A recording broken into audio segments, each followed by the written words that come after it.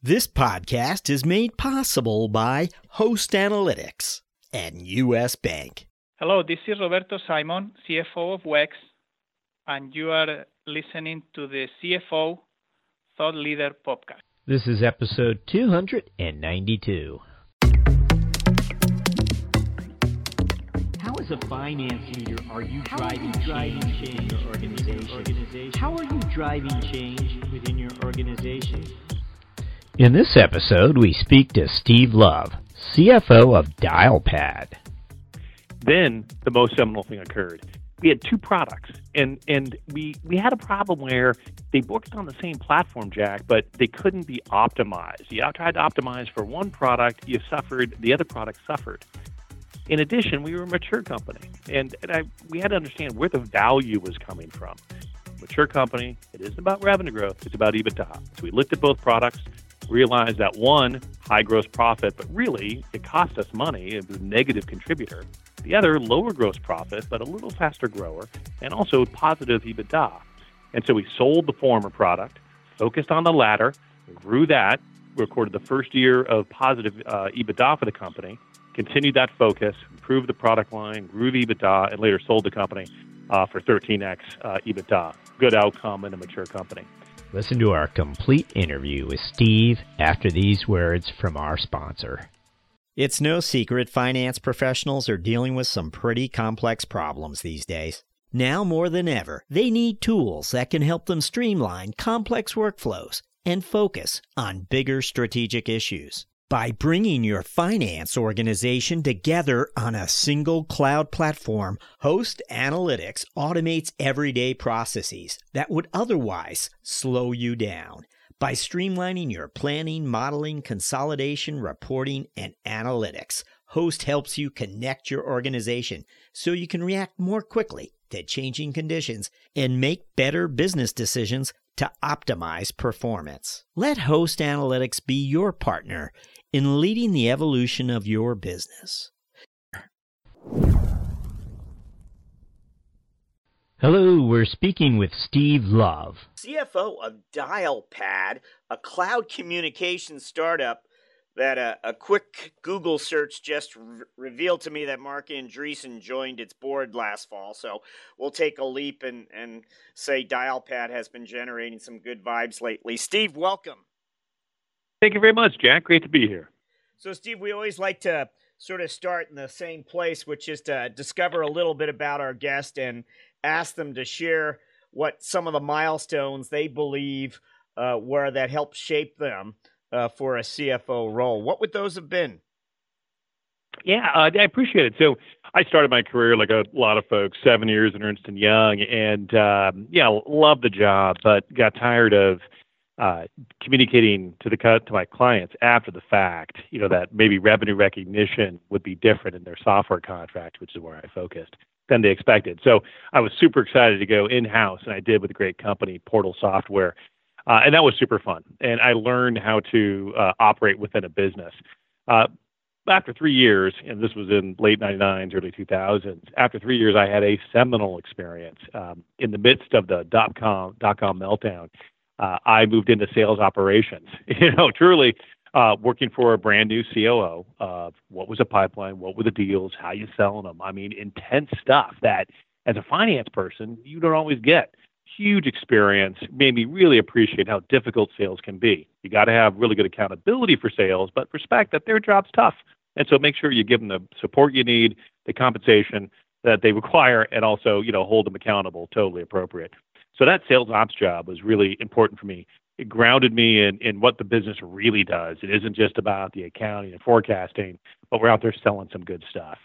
I then had a couple of other jobs that actually where people liked what my broadened experience with sales ops, and I picked up IT, I picked up facilities, and also sales ops because I had a tendency to want to reach out and get involved in the operations. That led to my first job as a CFO, and that's where I had my most seminal experience. So after a year, the CEO was exited, and they asked me if I would be the interim CEO. And I said, sure, a couple of months. That turned into a 12-month period. And it was really intense. You had a CEO who exited, and in a situation where our employees didn't know much about what was going on. So my first step was to go around to all the companies, 400 employees in a global company, about 10 locations, and tell them this is the company, right? We were a mature company. We had some of the challenges of a commodity, but also we're still growing at a reasonable pace. But I want to make sure they understood the business, understood where all the good things and some of the challenges, because they were part of helping overcome those challenges. So that was great. I think it got everybody bought in and understood after kind of a dark period where we didn't have much internal communication. Then the most seminal thing occurred. We had two products, and we had a problem where they worked on the same platform, Jack, but they couldn't be optimized. You tried to optimize for one product, the other product suffered. In addition, we were a mature company, and we had to understand where the value was coming from. Really our value was from the bottom line for EBITDA. Mature company, it isn't about revenue growth, it's about EBITDA. So we looked at both products, realized that one, high gross profit, but really it cost us money, it was a negative contributor. The other, lower gross profit, but a little faster grower, and also positive EBITDA. And so we sold the former product, focused on the latter, grew that, recorded the first year of positive EBITDA for the company, continued that focus, improved the product line, grew the EBITDA, and later sold the company for 13x EBITDA. Good outcome in a mature company. Seminal experience that then my subsequent CFO jobs really helped because the CEOs understood that I had this experience. I didn't want to be a CEO. That's a tough job. But I could support the CEO with a much more full-rounded set of experiences, not just sales ops, not just G&A, but having been in that role for a year and made some big decisions. Okay, so when you arrive at Dialpad, can you give us some sense of, here we go again. What was your thinking? What was the type of job you wanted to create for yourself? Yeah, so I wanted to be the business partner to the CEO. That might be something some folks say, but that's the best role in the world, right? It's a big responsibility. What's awesome about our role is what we don't develop the thing or market the thing or sell or service the thing, but we're in position to understand all of those things pretty well. We're in a great position to gather all the data and have a view. You may not always have the most informed view, so get yourself informed, have good conversations, look at the data, and then present the information back to the team. This isn't about being full of conflict. It isn't about pushing a particular agenda that you have. It's about figuring out what's best for the company. Yeah, and you sit on the data and you're able to present it. You're able to gather it, validate it, push it back to the employees and to your fellow execs. And that's a great job. And if you're doing it right, the CEO understands that you're the business partner, right? You can have these views of the different departments without having a horse in the race, so to speak, and that you can talk about marketing leads or how sales takes care of those leads without being one of those two parties, trying to make yourself look better. So it's a great demanding role. You have to be on top of your business, know your data, communicate with people. And I love it. And that's what I wanted to have. And that's what my great boss here, Craig, was looking for in their first CFO hire. So that's what I wanted. And that's what the responsibility they've given me here and what we're working toward. When you think about your team today, though, and again, this company, venture-backed, has gone through a few funding rounds. Are you hiring? Are you building out your team? Do you have a controller? What are the sort of the next steps as you look to build the finance function? Yeah, specifically here at Dialpad, I was lucky. We have a great VP of finance who came up through the FP&A side of the house, and to his credit, has done a great job in understanding what both the risks and the opportunities are of compliance. So he, when you come in, you interview. I've had several jobs, and I always put up the the filter of when you're telling me something in the interview, how much of this is real? And one of the reasons I like this job, this opportunity here at Dialpad was I felt that the filter needed to take out less of what I was hearing than usual, and that was very much the case. The compliance matters were taken care of, good core forecasting, but we didn't have enough folks. So a VP of finance had a couple of people, and so what we've done is in recognition of how fast we're growing, we've added now a county manager, and we're going to build out more of the processing piece. The other key thing we've done is hire a financial analyst, a senior financial analyst. So as I tell folks, I started here on election day. So I said, hey, the core plank of my platform is analytics, metrics. Well, you can't just say that. You got to do it. And to do it, you need to have the right tools and the right horses to drive that, right? So you're not spending all your time gathering, validating, but more time spending understanding it and communicating about it. So we have a great financial analyst who just started a couple of weeks ago, and a couple of tools inside that we use to report the data. So then as we grow, we're going to add more on the processing side and accounting, and then we'll add another financial analyst. And then eventually, not too long from now, we have to start supporting operations outside the U.S. Okay, so let's find out a little bit about the opportunity that you're pursuing here, and what's the competitive landscape like out there for Dialpad's offerings here. Business communications basically, haven't changed in a very long time, right? It's been probably 20 years that we've been doing the same thing. For a conference call, you enter in the same ghastly 7 to 10 digit code that may not work. You get on the phone call, you say, wait, now who's on? You're on a board call, you're not sure if someone joined or who joined. And telephony systems are the same, right? The handsets that are on desk phones, there have been no innovation in these areas for almost 2 decades. Meanwhile, people are outfitted with these fantastic mobile phones and these desktops that are not just extremely powerful, but they also are perfect interfaces for interacting, communicating, and directing data and directing what you want to do with a call, a business call or a phone call. But existing business communications barely even use those things. Another mega trend is that so many things go to the cloud now. G Suite and Office 365, with those products, people have put their core infrastructure into the cloud. Yet they still cling on to the public telephone or the public branch exchanges or PBXs that they've used for so long. There needs to be innovation. And so what we've done is say, leave your desk phone behind. We're going to kill the desk phone. We're going to leverage all those handsets out, those mobile phones and all those desktops to put your communications in the cloud, just as you have so many other core business services. In addition, we're not going to make you put in a 5 or 6, 7, 8 digit code or try to figure out for a conference call or figure out how to transfer someone by hitting a sequence of 3 digits that you can never remember. Instead, make it a simple, easy to use interface, a graphical interface that allows you to do all the things you want to do. And it allows you to work from wherever. You don't have to go into the office to use your desk phone. Your office is the world these days, right? We refer to the anywhere worker, whether you're at home, office out in the field, you're traveling, or maybe your home office that is an open office environment. All of these in all these areas, it's about work is what you're doing, not where you're going, right? That's the commonality. What are you doing? You could be anywhere. And so our product allows companies to ditch all that crazy old hardware, simple, easy to use monthly service, and leverage the existing infrastructure you have. No one else offers that combination of cloud support as well as easy to use products and a monthly service fee. Well, we always like to ask about those key metrics that you pay close attention to. This being a SaaS company, we'd not be surprised to hear you say renewable revenues, but are you paying attention to cash? I would imagine as well. What would you share with us as far as key metrics? Yeah, you hit the nail on the head. So, we're growing really rapidly. And so the first tier of the key metrics I look at are the ones you mentioned. So new bookings. And I look at them as from both new and existing customers. And I also look at new logos.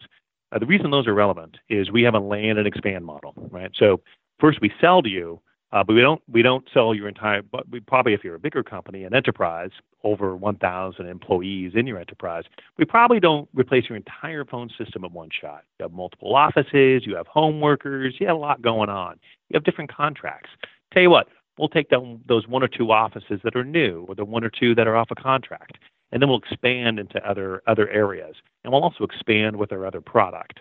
And so land and expand is important for us. So I want to look at new, and I'd say with my morning coffee, I look at, what are my new bookings between new and existing and my new logos, because new logos feed that land and expand model. Once I get beyond bookings, I look at my monthly recurring revenue, and I also look at my churn, as you mentioned, companies who don't renew. But more important for us, again, this land and expand model, I look at my net retention. So net retention is my churn plus my expansion. So if my customer base expands more than they churn, I have a net retention.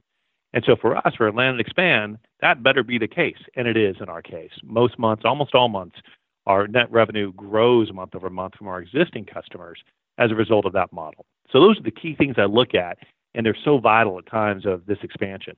And then other two key things, gross margin. I want to make sure that we're operating efficiently and providing our service. And then, as you mentioned, cash burn. The SaaS model is cash consumptive, because you're going to spend a lot of effort up front and get paid over time. And so you have a plan and you know what that burn looks like, but let's make sure that burn is indeed on that plan. Just curious, as someone who has really sort of adopted the SaaS model, it's now your realm. Seems to me more and more finance leaders are getting very much focused on the customer. And I'm just curious if you have any thoughts on how finance is likely to continue to evolve and play a larger role when it comes to customer engagement, measuring it. Yeah, for sure. So I like to be operationally involved. I've been the sales ops guy, our own sales ops, was the interim, the acting CEO for a period. I love the operations. This is why we're here, right? And also, it's more interesting than a monthly close process or renewing your insurance policies. But it's one thing to be interested; it's another thing to help drive it. So earlier in my career, I worked for packaged software companies. We sold you one deal, and sometimes more than you needed, and that was it for the customer relationship. And there wasn't as much for a finance person to do. But in the SaaS model, it's very different, right? Especially with a land and expand focus. In the SaaS model, now that it's been around for 15 years, there's so much history around at different stages. What are the metrics that you should consider, and what are the benchmarks for you? And a land and expand model is different than other ones, and enterprise focus is different than consumer. But man, there's so many out there that you can look at a lot of public filings and other parties and the analysts who produce their views, that you can use it to figure out which metrics apply to you and what your target should be over time. Like our targets now at a period, where we are with our revenue will be different than 2 years from now. And maybe some of the metrics will change too. So the way this is great for a finance person is you get to step right in the middle of all this, right? Just like in the prior time, before SaaS models, all the information with the finance, you reported on it at the end of the month, and you churned your forecast. And maybe you even churn forecasts once a quarter. I mean, you don't do that in SaaS. You're looking at some stuff daily, certainly weekly, and a lot of stuff monthly. And as a finance person, you can step into the middle of all that, be the person who gathers it, understands it, communicates with all the departments, and presents it. And that's such a joy. It's such a pleasure to be that involved in the business. You're not selling the product necessarily, but you're involved in so many aspects of how are we setting it up? What are the targets? How are we performing? Why is that the case? That you really are much more of an operations person than strictly a traditional CFO. So I love it. Again, it's a little more stressful. For some people, it's out of their comfort zone. I went to a great school and I got an accounting degree, and that's what I want to do. That's cool. And other people want to be much more involved in the operations of the business, and I think that's super fun. So that's been a big shift for finance people in SaaS companies. Well, I think you've already shared a few insights that you've had along the way during your career, but we always like to ask for what we call a finance strategic moment, sort of an aha moment, where as a finance leader, you're able to, you have the lines of sight into the organization and perhaps saw an opportunity or maybe a risk that wasn't as visible to others. Does anything come to mind as far as an aha moment? You bet. So, in the intro, we talked about my experience at MBlocks of syncing strategy with operations to maximize the strategic value, in that case, profitability, being a big financial strategic moment. Another one occurred when I was a CFO at Evolve. So Evolve sold a predictive analytics SaaS service using the hiring of employees and largely by Fortune 500 companies. When I joined Evolve, they had experienced success, but we didn't have a customer profile for target marketing or any predictable selling metrics. for that matter, we didn't have a sales cycle stats as we only recently started using Salesforce.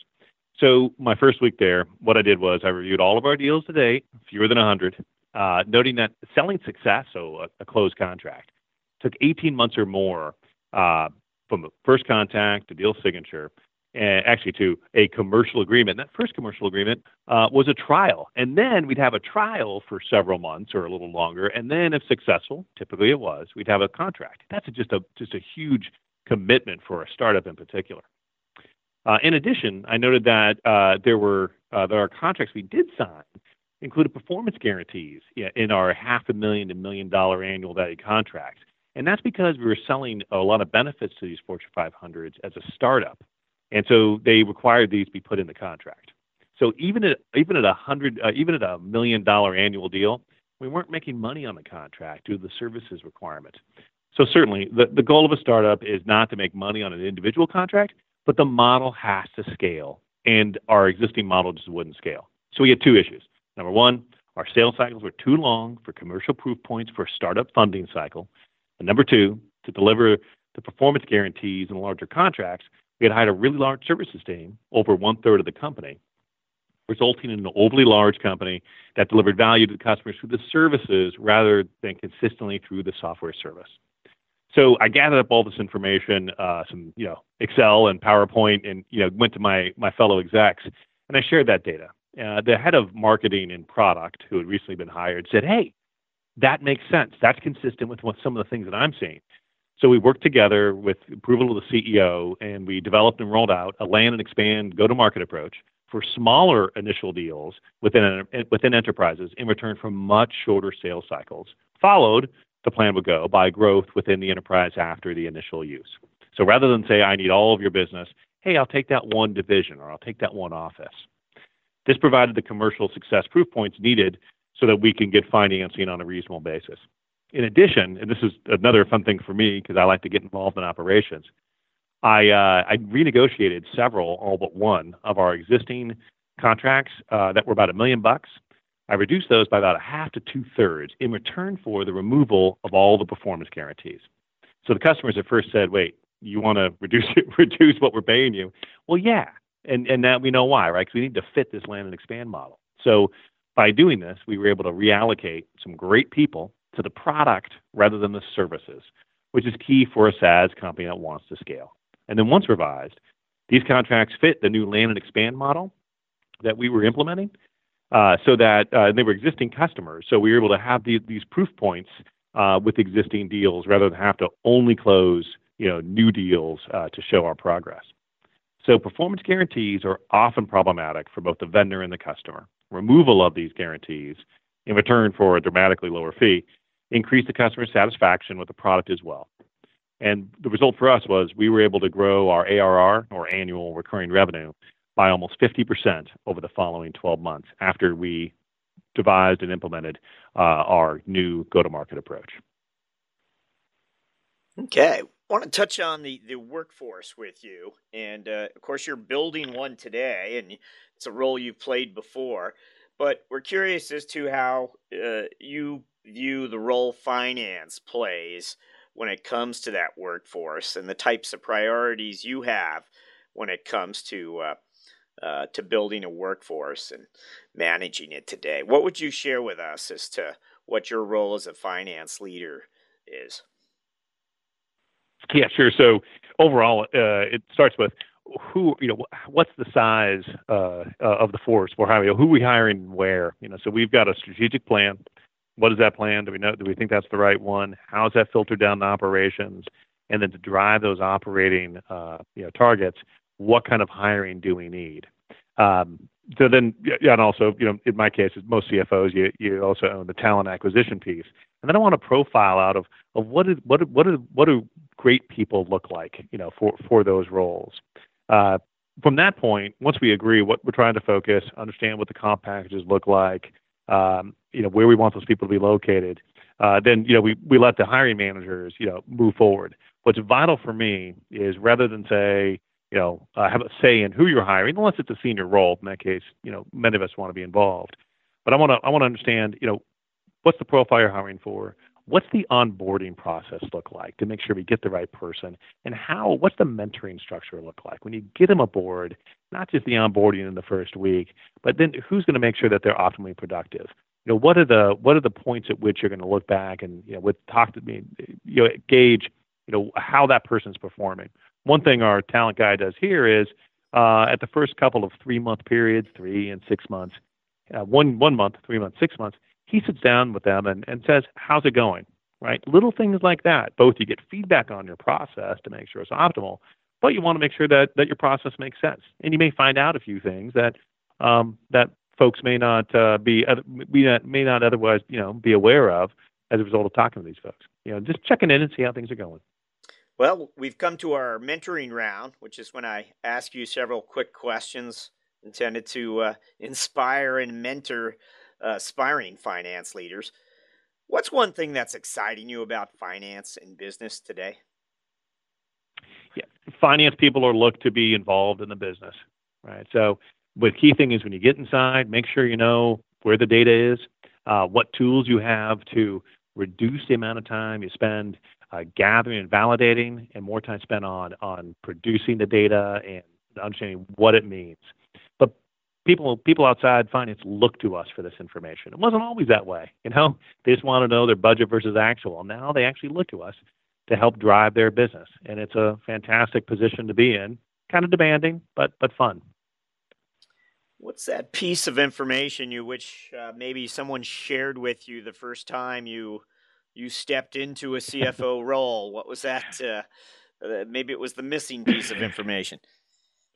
Yeah, I'd say it's don't let the urgent overtake the important. I'm a to-do list guy, like I think a lot of finance people are, and you've got stuff at the top of your list barking at you for its attention, right? But that's fine. But is that the most important thing? Does it relate to strategy? Does it relate to making sure operations are synced with that strategy? Is it something that's helping drive valuation?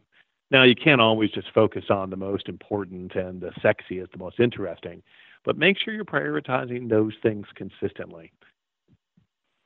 Is there something you would have told your 25-year-old self if you could go back in time?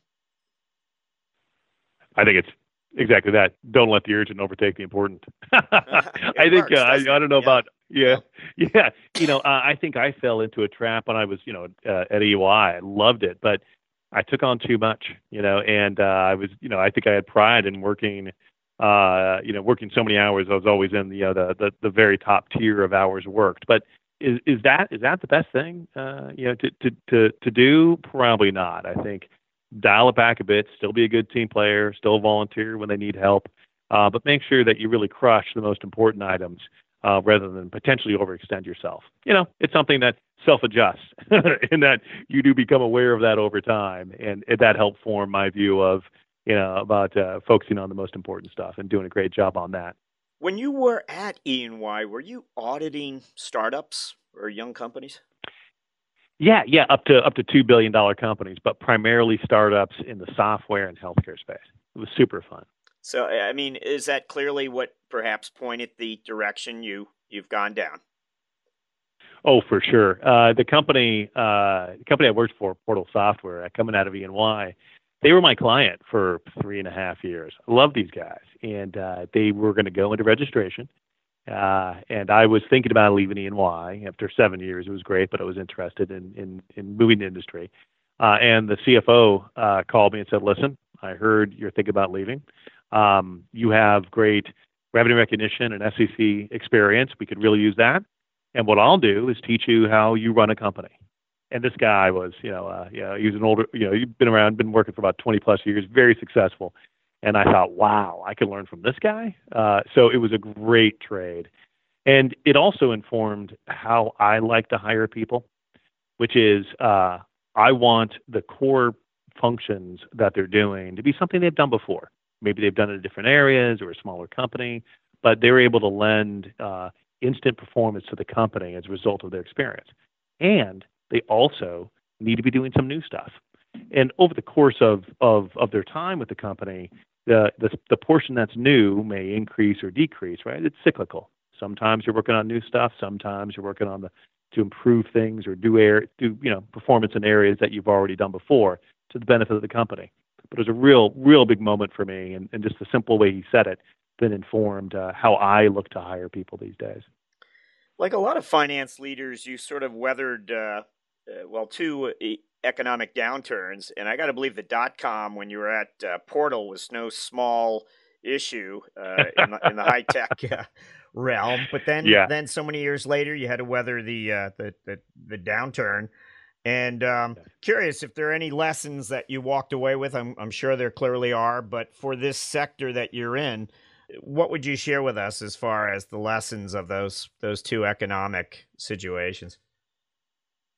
Yeah, it's interesting. It's a little dichotomous. The first is, the sun's going to rise tomorrow, right? So let's not overreact. Let's be calm. Let's look at the data.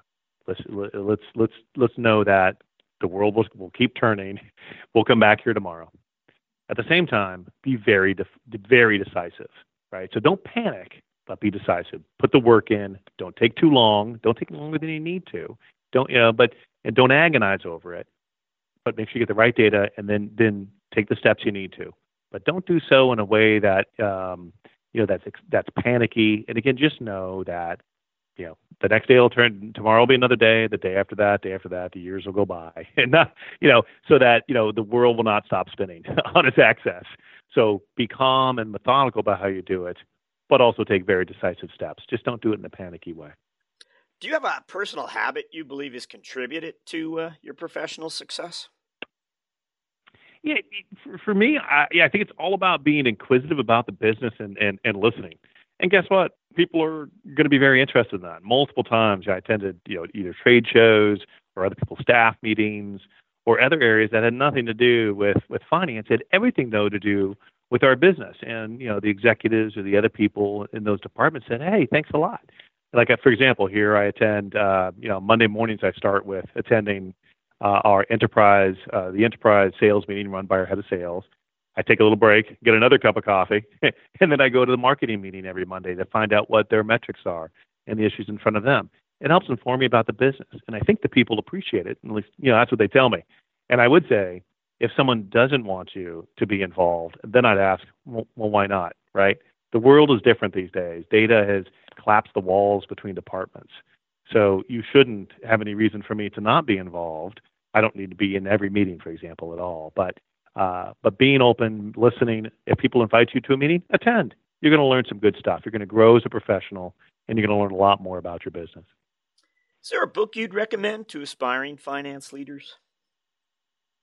Yeah, for me. There's one book recently that I loved, and I'm a high tech guy in San Francisco, so that probably informs the choice. But for me, what I loved reading was "The Hard Thing About the Hard Things" by Ben Horowitz. So it writes about his experience as a CEO for a company that went through some hard times, and I can relate to it, with the dot-com bubble that burst.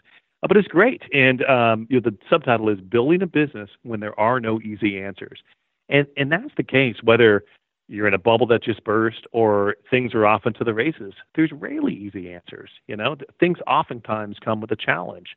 It could just be, do I spend this much more or do I spend this much more? Right? There's always a challenge, and that's okay. And so it's really comforting to know, when I read the book, it's comforting to know that it's not just me that thinks, okay, geez, let's make sure we do the work and get the right answer, but also to get some practical advice in the way that Ben Horowitz thought about it. It may not be fully applicable to a particular decision, but it gives a nice framework about how he goes about making decisions. Thought Leader listeners, don't go anywhere. We have more of our interview after these words from our sponsor. You want smart, clear, and honest guidance to help you meet the financial goals of your middle market business. With U.S. Bank, you have a partner who will help you find the right solutions to help your organization reduce payment costs, enhance control, improve cash flow, and expand your spend visibility. U.S. Bank's dedication to making ethical decisions and doing the right thing is at the heart of what they do, and their efforts haven't gone unnoticed. They've been named a 2017 World's Most Ethical Company for the third consecutive year by the Ethisphere Institute. To learn more, visit uspayment.com/middle-market. Okay, our final question. What are your priorities as a finance leader, Steve, over the next 12 months? So for me, it's generally speaking, it's to continue to review the market for tools available to efficiently and accurately gather and report on business metrics. So we spend more time on what's going on in the business and present things increasingly in a graphical way to a dispersed group, right? So not just, hey, I'm going to put it in Google Docs or Excel, but a tool that helps me present these things. There's always new tools coming out, always better ways to use your existing tools. So that's generally. Here specifically, at Dialpad, it's all about our commercial growth during a period of rapidly scaling the business. So for us, it's all about hiring and onboarding the right talent, particularly in sales, and wrapping efficiently and growing, the new business bookings. So for what that means to me is we got a bunch of metrics, that are relevant to that. And so it's monitoring those metrics, making sure the targets are right, making sure that we know where we are relative to the metrics, and adjusting, our investments, our OpEx and cash burn up and down based on how we're performing those metrics. Not just knee jerk, we're under, we're over, but if we're under or over, understand why. And then if appropriate, adjust your plan a little bit here or there. So those are, both my general focus areas, but also specific to Dialpad for the next 12 months. Steve Love, thank you for joining us on CFO Thought Leader. My pleasure. Thank you, Jack.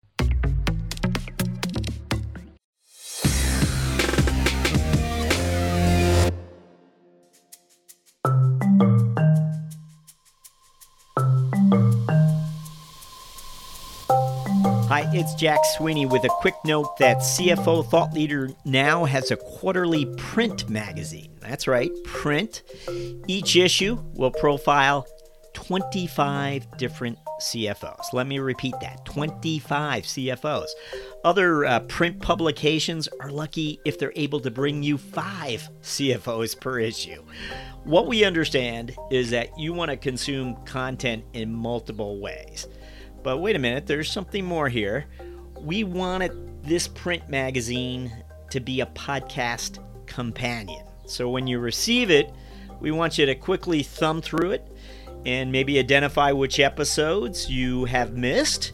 We want you to dog-ear those pages, as well as perhaps the pages that feature CFOs from episodes you already listened to but found maybe a little extra value from. 12 months later, you will have a library of 100 CFO profiles highlighted with your insights or comments alongside the CFO thought leaders.